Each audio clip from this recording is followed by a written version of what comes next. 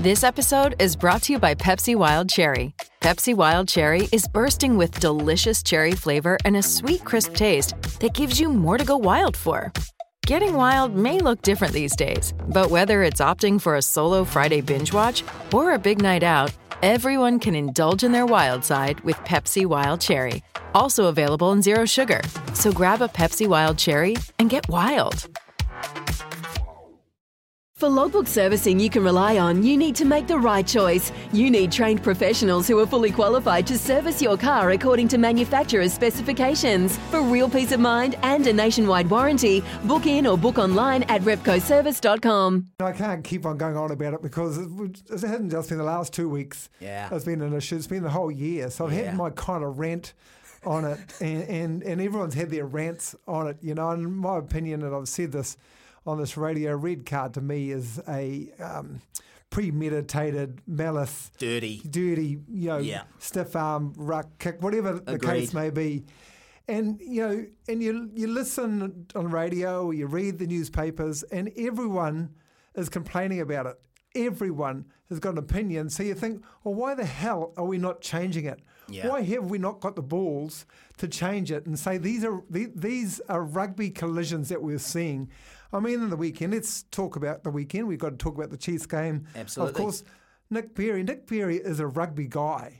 Right? He understands rugby. He understands contact. And you may have read more papers than me, but I haven't seen, like we never see any weekend, an explanation from Nick Berry telling us as rugby fans what should Quinn Tupai have done in that moment. So he's got a guy who's 6'4" coming towards him, standing upright. Yep. Quinn Tupai is down there, so he's got some bend in his knees to make a tackle, probably around the belly button, but maybe around the chest area, right? Absolutely. So that's all lined up, ready to go. Mate, this is going to be a big contact. Okay, so Nick Berry then tells us Quinn Tupai should have premeditated that Pablo Montoya was going to drop the ball, but also drop 2 foot. Yes, that's right. So he, in Nick Berry's opinion, Quinn Tupai should have premeditated that.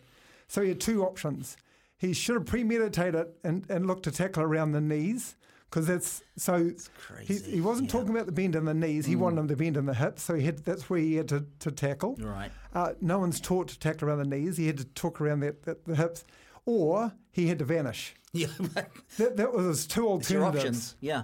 So should Nick Berry have had the courage to say, okay, no malice, because he's absolutely no malice. Zero. Because Nick Berry, once again, in his opinion, knew there was no contact because he didn't send him off for HIA. So he knew there was no force in the tackle. No. He knew Pablo wasn't injured because he allowed him to stay on there. So that's all tick, tick, that's tick, what right? we were all thinking as well, yeah. So that's Nick Berry's interpretation. Yeah.